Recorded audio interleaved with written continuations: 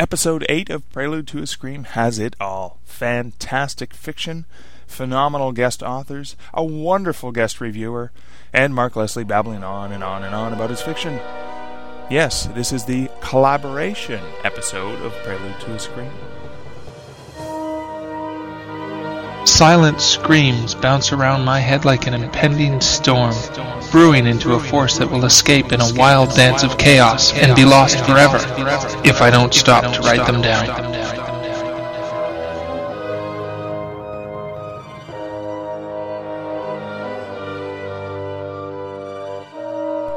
Welcome to episode 8 of Prelude to a Scream. This is the collaboration episode.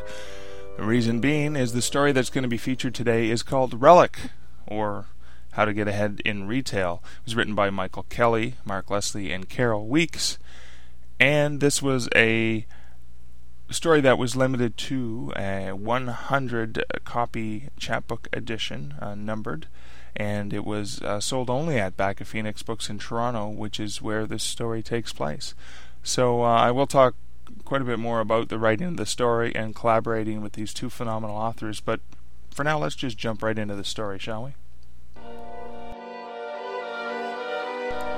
Relic by Michael Kelly, Mark Leslie, and Carol Weeks. The odd book seized Barry Petrovic's attention immediately. Morning sun glinting off a passing bus spotlit the book in the front display window of the store, and he paused. He didn't hear the squeal of the bus brakes, nor smell diesel exhaust, because seeing the book gave him an all-consuming sense of déjà vu. It held him spellbound. Despite the feeling, Barry was certain he'd never seen the book before. It was thin, at least a quarter the thickness of other paperbacks beside it, and the spine was a mangy yellow, suggesting 2 or 3 decades of shelf life, or more. No, he felt certain that he'd never seen the book before, at least not in the 2 months he'd managed BP Books, the country's oldest science fiction bookstore. He would have certainly remembered seeing such an old relic among the stacks of newer titles. Sure, BP Books carried not only the latest hot sci-fi titles, while also holding an authoritative selection of the genre's classics, but an old book like this belonged in the small used book section at the back of the store, rather than up front with the new releases. For some reason, the book seemed familiar, as if he'd touched it before, held it, and read it, treasured it. It was a strong yet fleeting impression, powerfully there one moment, then gone the next. Barry wondered if perhaps Gail, who had closed the store Friday night, had shuffled some books around. He knew that Gail, one of the few remaining staff members who stayed on after the sudden and tragic death of the store's previous manager, her close friend Penelope, still had her bad days, where she roamed about quiet and shell-shocked. She'd occasionally do something like that, shove a book out of place, or add a completely irrelevant title into a themed display. He'd overlook these dalliances, of course, understanding how difficult moving on after Penelope's death had been for her. Most of the other staff members at BP Books had left when Penelope had been discovered one morning, lying in the middle of the sales floor, 2 thread-like strings of blood running from her eyes. The only thing the autopsy had determined was that her heart had stopped beating near midnight the evening before. Her demise had resulted from a form of cardiac arrest. She had last been seen bidding farewell to the final 2 store employees, Chris and Leah, who'd left at 9:15 that fateful evening after the store had closed. Penelope had told them she would be remaining to prepare a window display for the next day. When her staff had offered to remain and help her, she shooed them off, always putting others' needs before her own.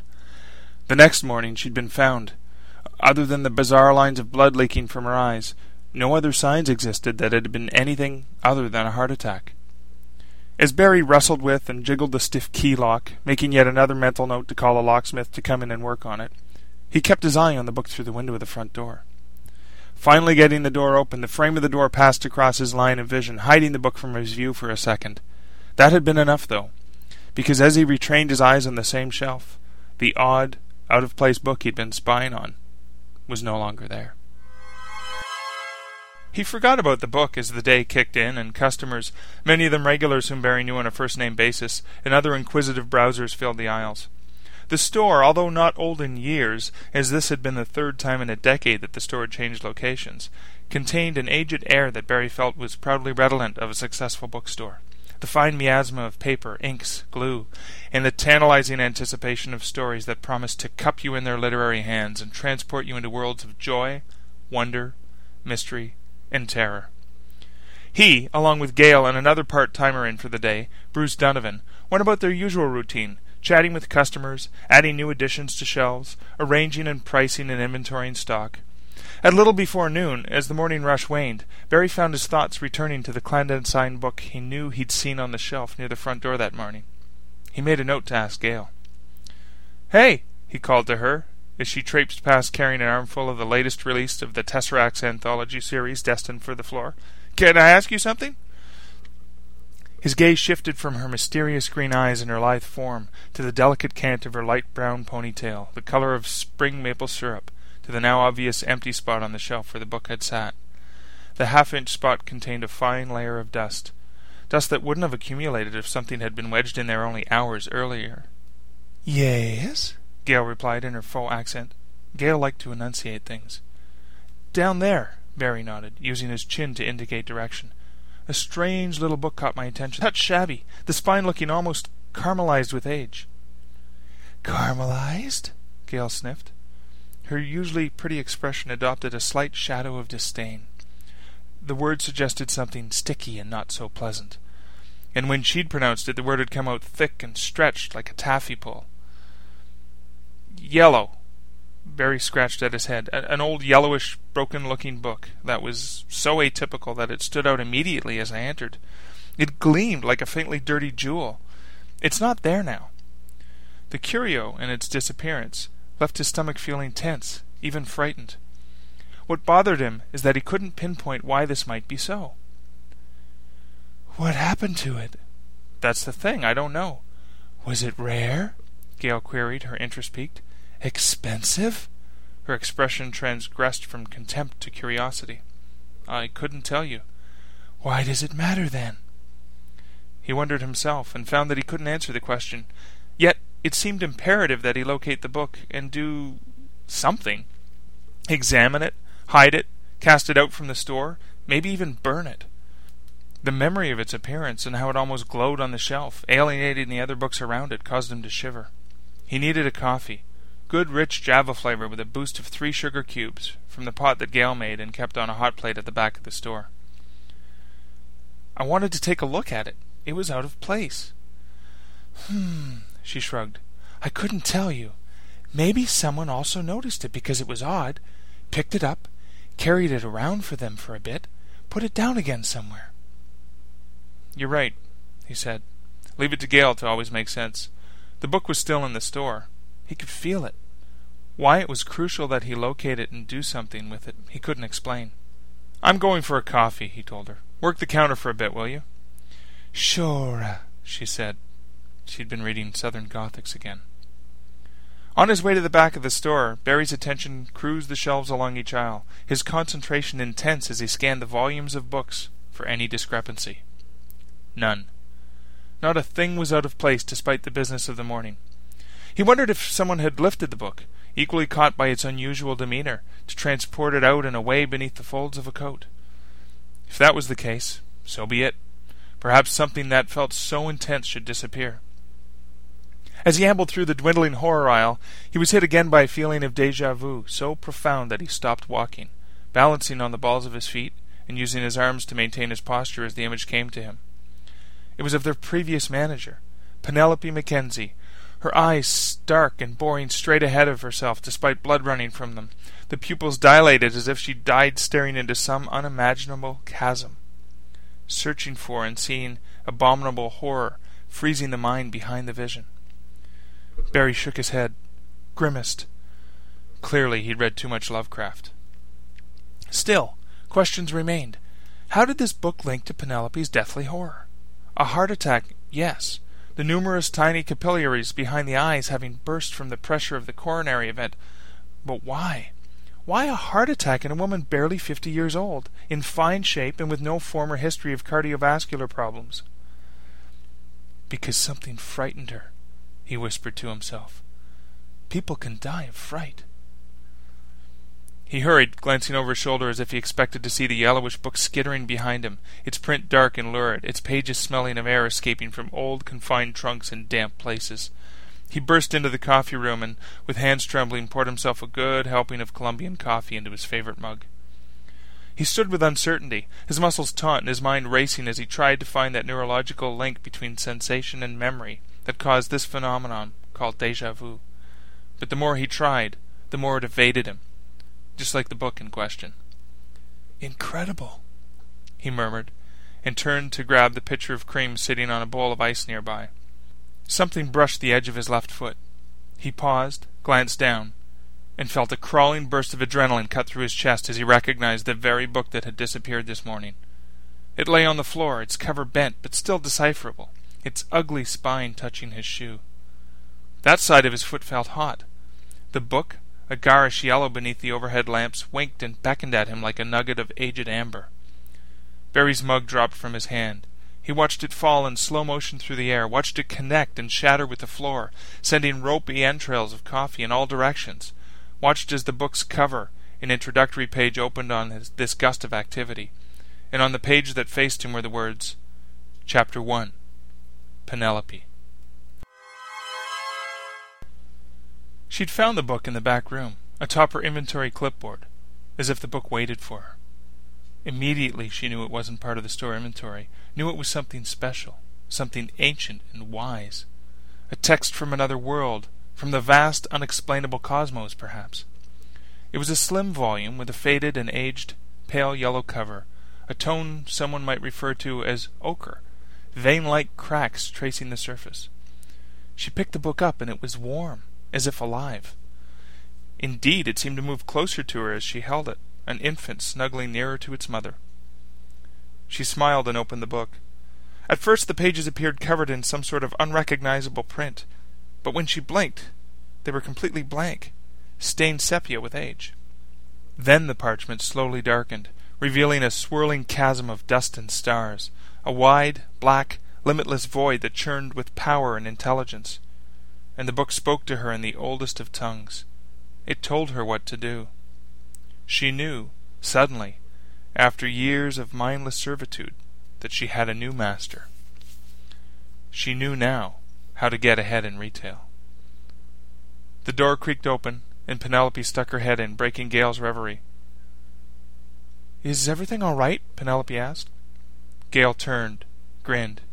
"Yes." "So, now you know." Barry looked up, ashen-faced. The slim book sat in his lap, closed. He ran his hand across its surface. The primeval parchment felt like rubbery skin. It pulsed. When he'd found the book again, he'd plucked it up and carried it into the back stockroom. The book was more than warm in his hands. It was hot, burning with ancient knowledge. It was a real, physical thing. He hadn't imagined it. He read it in the dim room, read the foreword in the one-hand scrawled chapter about Penelope. Then he dozed off, as if drugged. Barry hadn't locked the door, and here was Gale standing in front of the closed door. He hadn't heard her come in. Gale turned, twisted the lock so that any other staff members would need to use their key to get in the room. "So now you know," Gale repeated. It came out low, guttural, and alien. Barry backpedaled, pushing the chair against the far wall. He scanned the room, but knew the only means of escape was the door. The door Gale guarded. Her green eyes, once a mystery to Barry, shone with a strange, luminescent ferocity. Gale lumbered towards him, spread her arms wide, staring at the book. She muttered something indecipherable. The book slowly opened. Barry recoiled. His nostrils flared at the strange smell that suddenly filled the tiny room, a commingling stench of moldering decay and hot ash. The book rose up, opened fully. Barry stared at the pages unfolding before him. They formed a spinning black vortex, a dark funnel sucking at him. He could not look away. His eyes bled. A tiny bell chimed as the front door of the bookstore opened, then shut.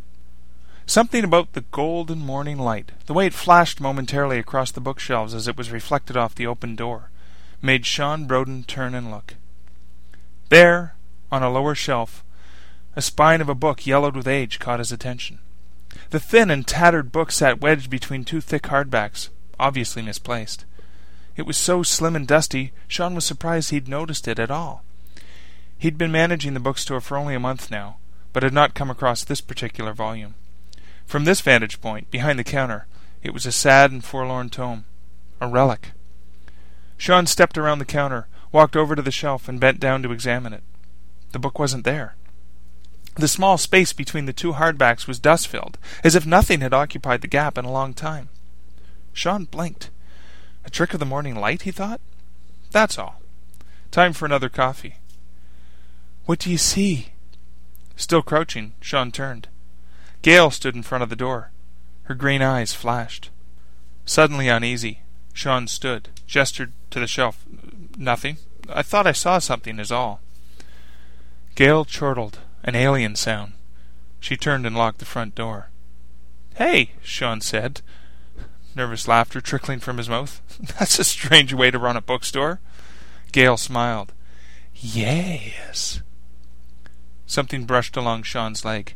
He glanced down. The slim, elusive book inched up his leg, the spine and cover undulating with a pulse. It felt warm and alive. Sean jumped, kicked out, but the book continued to pull itself up his body, slipping beneath the fabric of his pants where its cover scratched against the hair of his flesh. It slid to his upper body in an instant. "Wha—" Sean said, trying to pry the book from his chest. He saw the book fly open, saw the first page. Penelope. Then the pages flew past, brushing his face, and stopped on chapter 2. Barry. Gail pulled the blinds, cutting out the morning light. Sean's eyes widened, his heart raced. "What are you doing?" he said, a moment before the book went for his face, and his breath was cut off. He felt his eyes pulsate with pressure and tasted blood running along his cheeks before fainting. Gail spoke in an ancient, unintelligible tongue, a series of strange clicks and sonorous moans. To the human ear it would have translated as, "I'm writing a new chapter."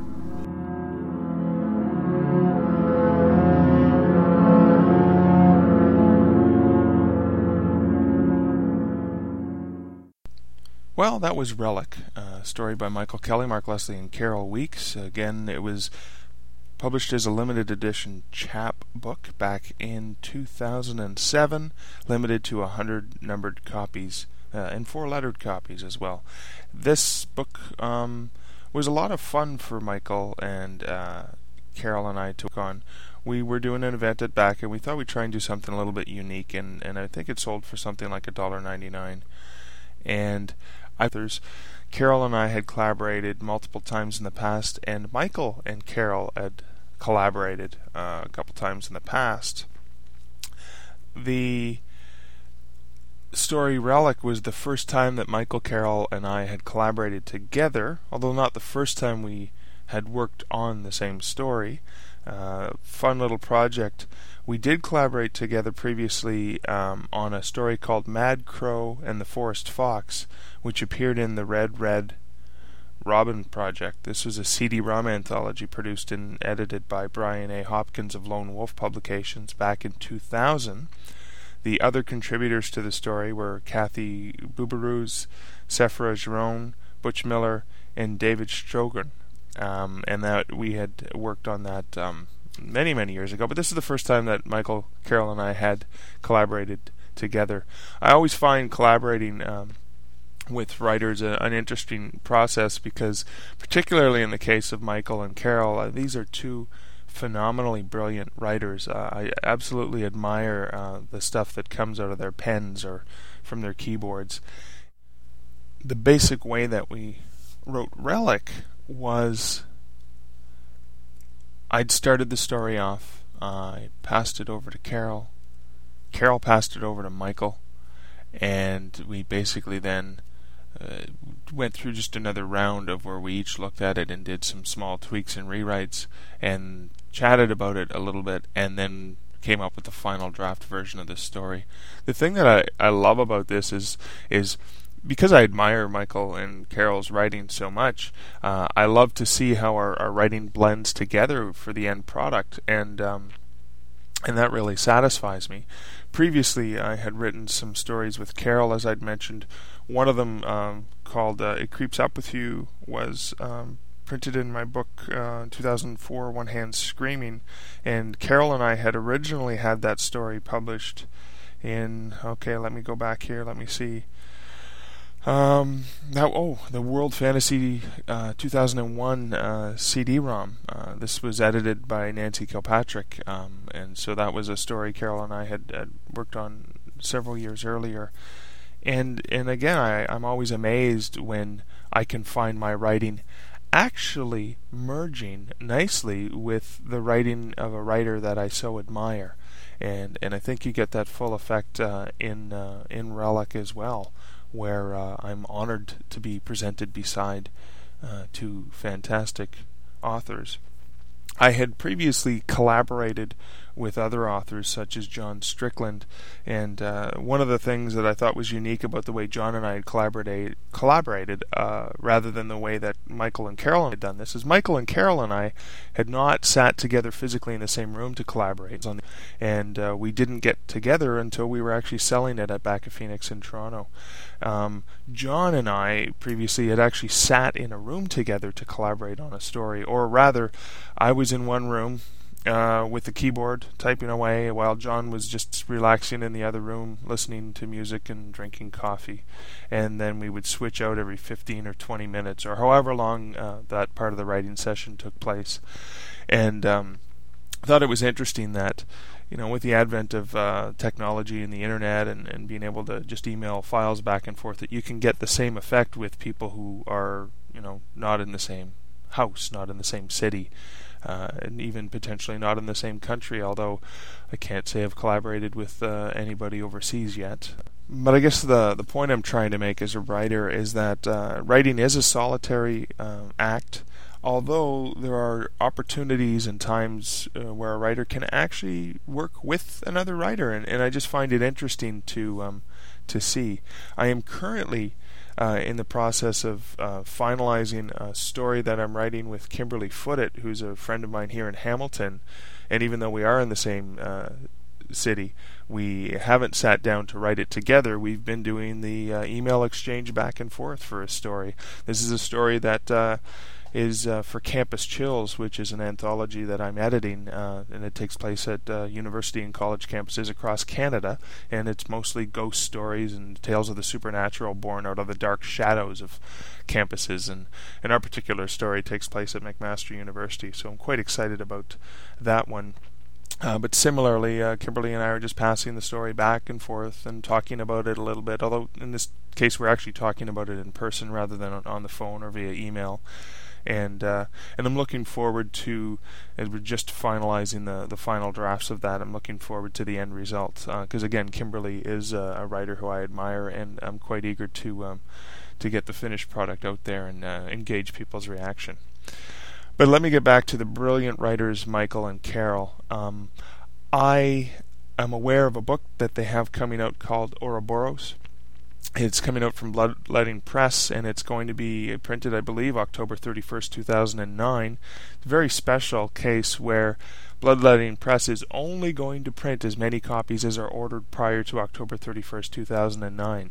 So you have to pre-order it in order to get one. It's a little bit expensive, but I honestly believe that it's well worth the money. I can probably not do the book justice, and here's the interesting part, is I haven't read it. I don't know much more about it than what I've heard in reviews, such as a review you're going to hear in this podcast from Norm Rubinstein. I was given permission by Norm and Mark Justice of the Pod of Horror podcast to replay this snippet, review that Norm gave it in Pod of Horror 55. Even though I haven't read the book, I know enough about Michael and Carol's writing to know that I'm absolutely going to love it. And based on what Norm says about it, the first thing I did, because I was delaying and dilly-dallying and I hadn't pre-ordered it, even though I knew I was going to buy it.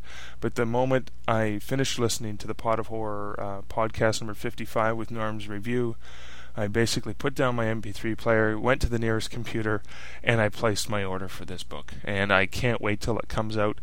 And I know that it's going to be well received, and those people who took the time to invest in this book are not going to be disappointed. And I can say that without having read it, because I know the quality of writing that comes from Michael and Carol. But I think Norm says it best in this review that he gave it. So again, this is Norm Rubinstein reviewing the book Ouroboros by Michael Kelly and Carol Weeks. And this was a snippet from the Pod of Horror number 55 podcast. Pod of Horror.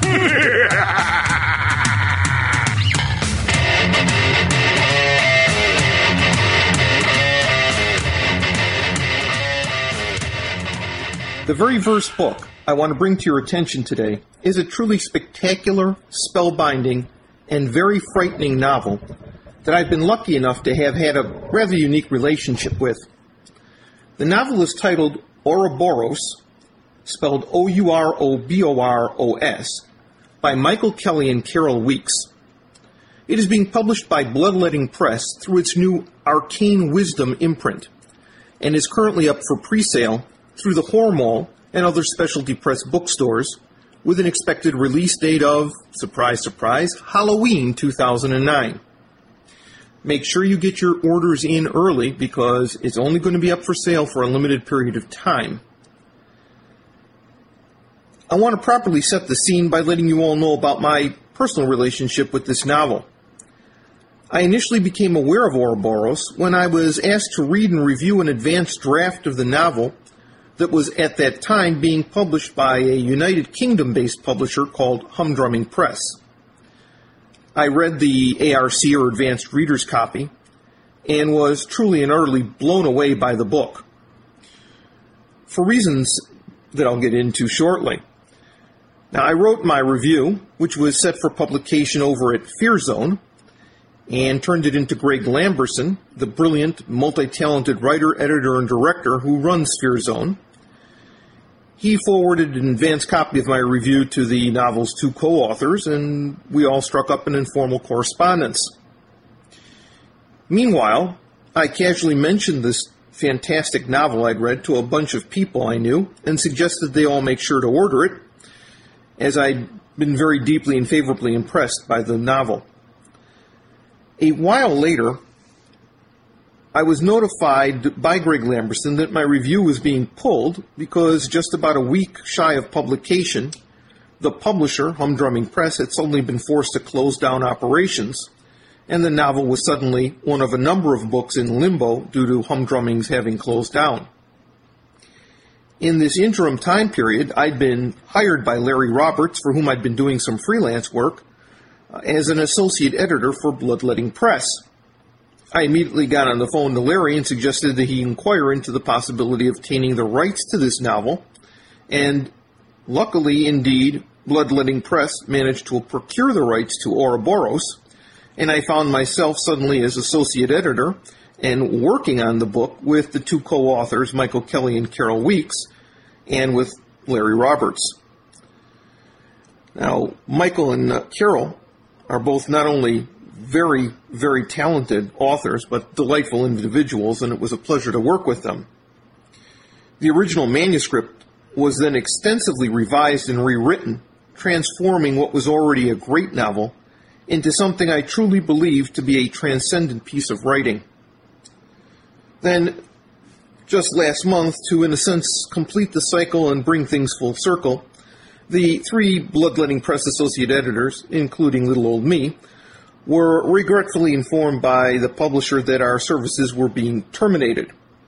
Now, our parting with Bloodletting Press was and is totally amicable, and I certainly remain close friends with Larry Roberts, and I admire his resolve to do whatever is necessary to keep Bloodletting Press and all of its related imprints firmly in the forefront of producing among the finest horror genre limited edition books ever printed.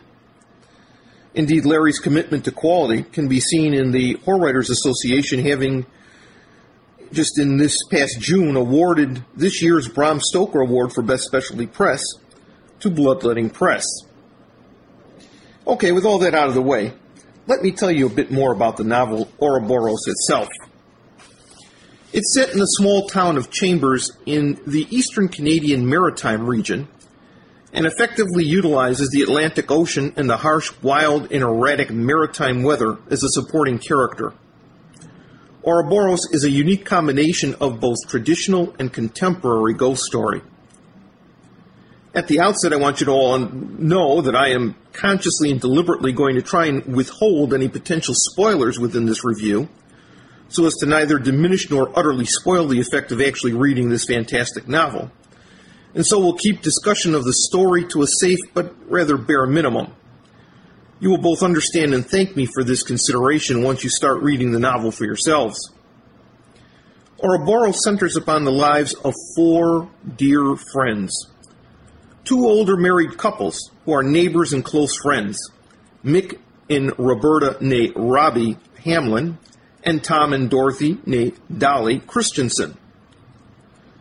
Mick's a 60-something-year-old recently retired accountant and the narrator of the novel. He and Robbie remain very much in love with each other and totally devoted to each other. The same can be said of their close friends and next-door neighbors, Tom and Dolly, who are of similar age and temperaments. They have shared all that life has dealt to them over an approximately 40-year period and remain steadfast friends, always congratulating and or consoling each other as circumstances dictate. This remains true even when Dolly learns that she has inoperable breast cancer and only supposedly has months left to live. Dolly is a very strong-willed individual and does not deign to give in to, nor allow anything to come between her and her husband, Tom, the true love of her life. Not even cancer, not even death. However, eventually the cancer and death both seemingly triumph just short months later. Dolly's unfortunate death seems to start an abrupt change in the relationship between Tom and the Hamlins. Tom believes he needs time alone to try and cope with the truly devastating loss of the love of his life and his one true companion, just as Robbie and especially Mick, believing that Tom needs friendly company now more than ever, try to include him in their plans and spend more time with him. Mick is worried about his old friend, who appears to be grieving rather excessively, and feels that it is his duty to check up on his best friend, something that the increasingly irritated Tom views as meddling and spying, and even as trespassing.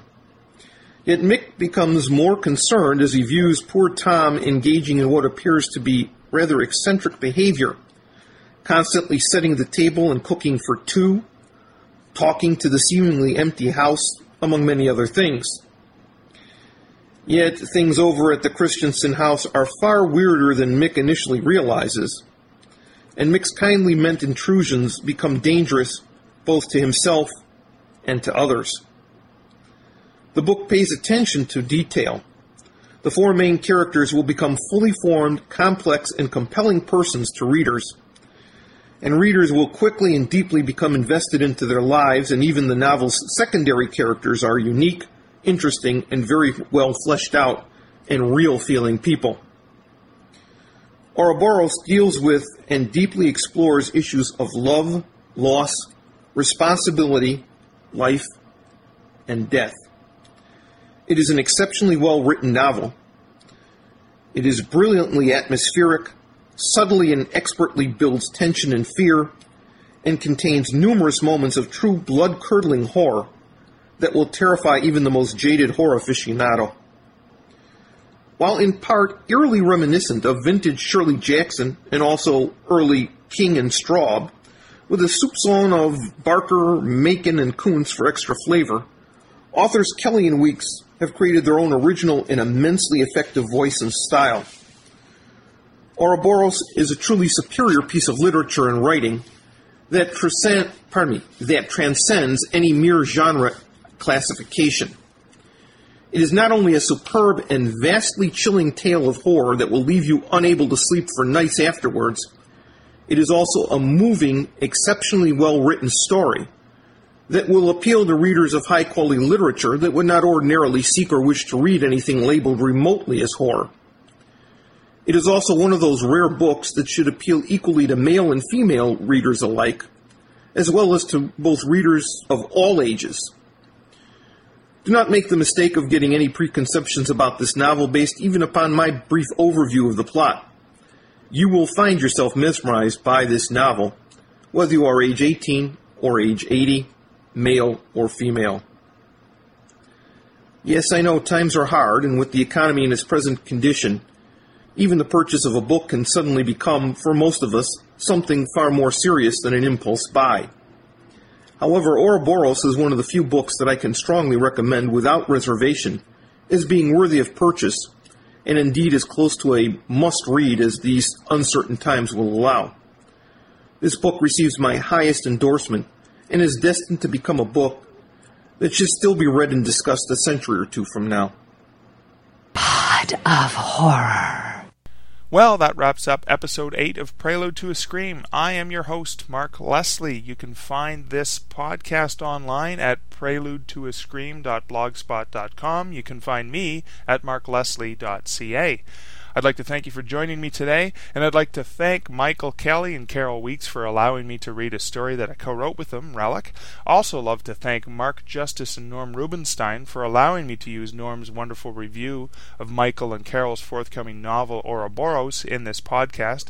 Thanks so much, guys. I appreciate that, and I appreciate you for sticking around. Please note that this podcast is licensed under a Creative Commons Attribution No Derivatives license. Feel free to make as many copies of it as you want and distribute it to as many thousands of people as you can.